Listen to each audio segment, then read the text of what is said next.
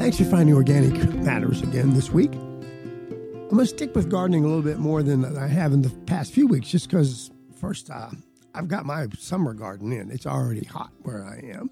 But in addition, I have a lot of areas in shade that I've never had to contend with before, and not in a position to remove them, which I don't want to do. I want the trees. So today we're going to talk about, I'm going to say, a dozen. I'm going to take the best vegetables you can grow in the shade. For many gardeners, the optimum conditions most vegetables prefer, which is 8 to 10 hours of full sunlight, just isn't possible everywhere. Whether it's from trees or shadows from nearby buildings, shade is commonly a fact of gardening most anywhere you garden, unless you really have a great setup.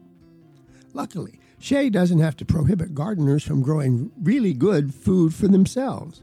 If you start with the most shade-tolerant crops, which is I'm going to try to bring up to you, take extra care to provide a little bit of fertile soil and ample water, still necessary in the shade, and consider using sometimes reflective plastics and mulches and things to leave as much light coming as you can. You can establish a productive shade garden and harvest a respectable variety of really good-to-eat vegetables.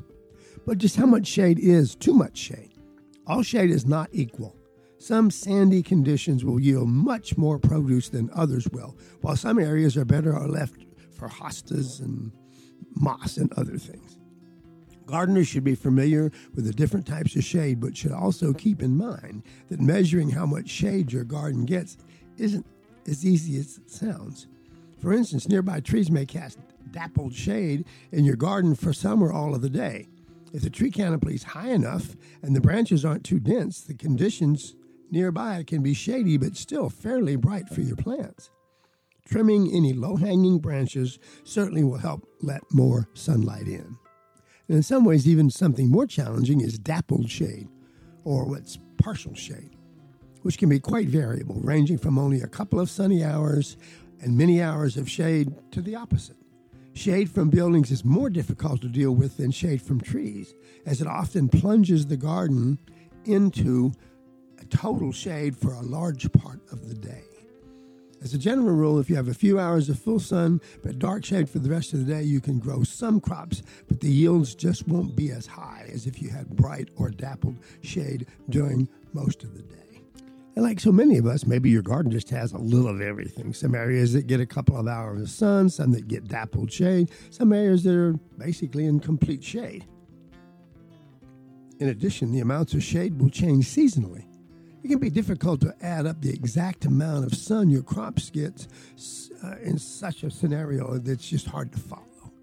Keep an open mind about what you may be able to grow in your conditions, and choose plants that you can track to find out if that's the best spot for them.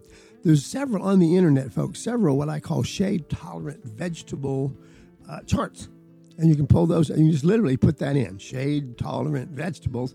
You get an amazing amount of information. At least that'll get you started. I'm going to delve for a minute into something I have not tried, but I have friends that swear by it. And it's using reflective mulches and surfaces, which I have never tried. But there's actually metallic mulches that look almost like aluminum that reflect a ton of light back up into your plants. Seems to work especially good with peppers and tomatoes and strawberries. Some of the people I've talked to used red plastic mulch, especially to grow tomatoes.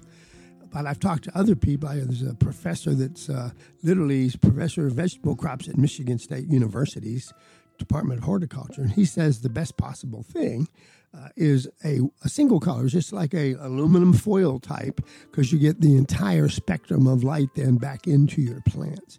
And one other thing that this mulch supposedly does, and again, this is second-hand information right now because I have not done it, is it seems to really turn away and to at least some extent protect your plants against pests, especially against aphids and thrips.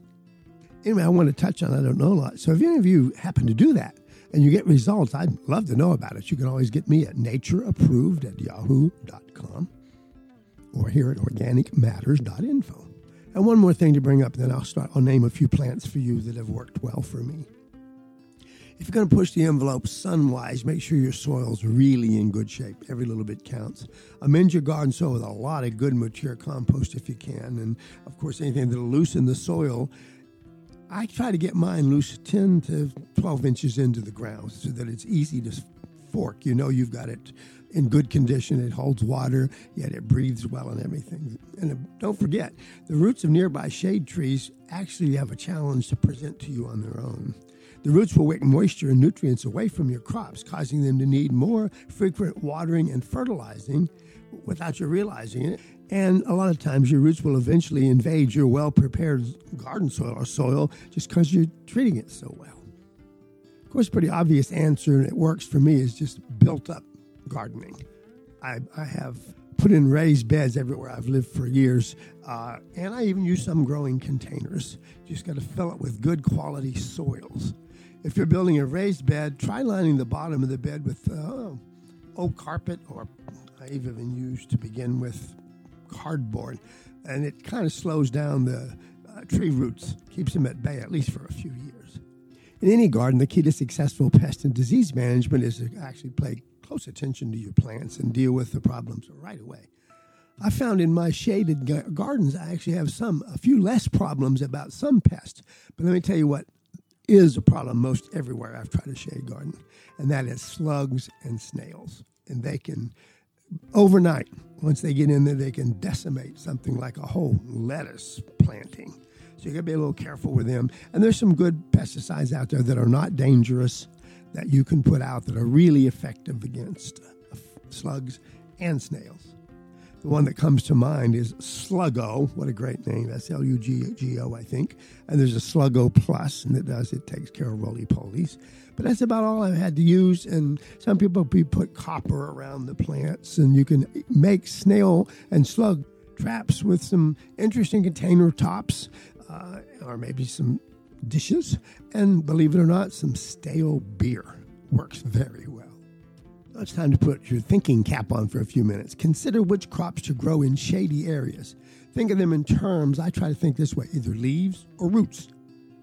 Crops we grow for their leaves, the kale, the lettuces, the spinaches, all those. And then there's root crops that we grow, beets, carrots, turnips, for instance. These particular plants I just mentioned will do fairly well in partially shade conditions. However, crops we grow that most of us are used to growing, number one in the whole world, I think, but certainly in America, is tomatoes. And second on the list, many places, are peppers. But I even have a friend that loves eggplants. I've never learned to love them. I grow them usually and give them to somebody else and squash, that kind of thing. But those plants really need, if you're not getting 6 hours of full sun a day, you're going to have a rough time getting much of a crop from those plants. So what we're going to do is go through some of the plants that I've had success with, that I know people are growing, that are doing well in shade and semi-shade situations. Let's talk about a few plants. I did it this sounds weird, in alphabetical order, just so I could remember what I was going to talk about. We'll start out with arugula. Arugula needs 3 hours, that's it. A good 3 hours of sun a day, and then open shade after that will give you a nice crop of arugula. The only thing bad about arugula, and it's probably too late this year for me, at least till fall, is when the weather gets really warm, it bolts pretty quickly. So it's probably too late in the season, unless you're further north than I am, to think about that. And then take into consideration probably the best of the greens to grow. I just call them Asian greens. They only need a couple of hours of sunlight a day. That's bok choy, also called pak choy. And look for komatsuna, if you're not familiar with the name, and tatsoi. They will grow wonderfully. It's almost the natural for them with just a couple of hours of sun and, of course, some kind of shade after that or ambient light. But 2 or 3 hours a day, and really about 2 hours, will grow you some really nice Asian greens. And everybody that knows me knows one of my favorite is chard. Rainbow chard, Swiss chard, a bunch of it. Now, there's a little bit of knowledge to know about this. If you grow chard mainly for its crisp stalks, and I like them, you need at least 4 or 5 hours of sun per day. But if you're going to grow it mainly for the tender leaves, which are excellent. As a matter of fact, the little baby leaves under semi-shade conditions can be some of the best. Well, many of our culinary herbs that we love so much really need full sun. There's a group of them, of which I'm growing several right now, that can do 3 or 4. If you can do 3 hours, it's great. If you can do 4, they'll grow perfectly. And that includes chives and cilantro, garlic chives, marjoram if you like it. Lemon balm does great. I have spearmint out this year, but I grow mints. I have 2 kinds of oregano. I I have flat parsley. They do just fine in shadier gardens if they've got at least 3 hours of good sun a day. So that would really round out, makes the shade garden by itself worth it just for the herbs you get for if you're sort of a semi-serious home cook like I am. And sort of in the culinary herb department are scallions. What a great, if you got 3 hours of good sun a day, your scallion crops will do well throughout the entire growing season. Matter of fact, in the real hot areas like me, they almost do better as a semi-shade plant than out in the super burning sun as summer moves on. And spinach itself, especially some of the leaf spinaches, they will bolt easily in full sun, but if you keep them in 3 hours of sun a day and then shade after that, they'll last a lot longer. And it's another plant that I think actually tastes a little bit better grown in bright open shade with 2 or 3 hours of sun than in full sun. My older spinaches, some of them have a tendency to get a little bit bitter when they're out in the 100 degree plus sun like we have. Last year where I live, folks, in central Texas, we had 58 days in a row of over 100 degrees. That's even kind of unheard of for us. So even our plantings, to kind of step aside for a minute, need to be considered a little more. We need to look at other plants that will do better, depending on where you live in the country, that maybe you couldn't have grown a decade ago. And one green I've got to mention that's not as popular here in the States as it is other parts of the world is mesclun. It is one of the best crops for shady gardens you can plant. It'll grow with as little as 2 hours of sun per day and handles dapple shade extremely well. It does have delicate leaves, but they make one heck of a salad mix. If you've ever gone to buy the mixed salad, you're getting mesclun. And as long as you leave the roots intact, here's how you do this. You should be able to get at least 3 or 4 cuttings, good harvest, before you have to replant. You just cut them down, leave an inch or two, and let them regrow. And they'll come back at least 3 times where I am during the growing season. And finally, for some people that like it, I do, but some don't. Mustard greens do fine. You need maybe 1 more hour, maybe 3 hours. But mustard grown as baby greens is probably best suited for shady gardens, period. It really makes a delicate vegetable if you grow mustards and mescluns in open shade or shady area.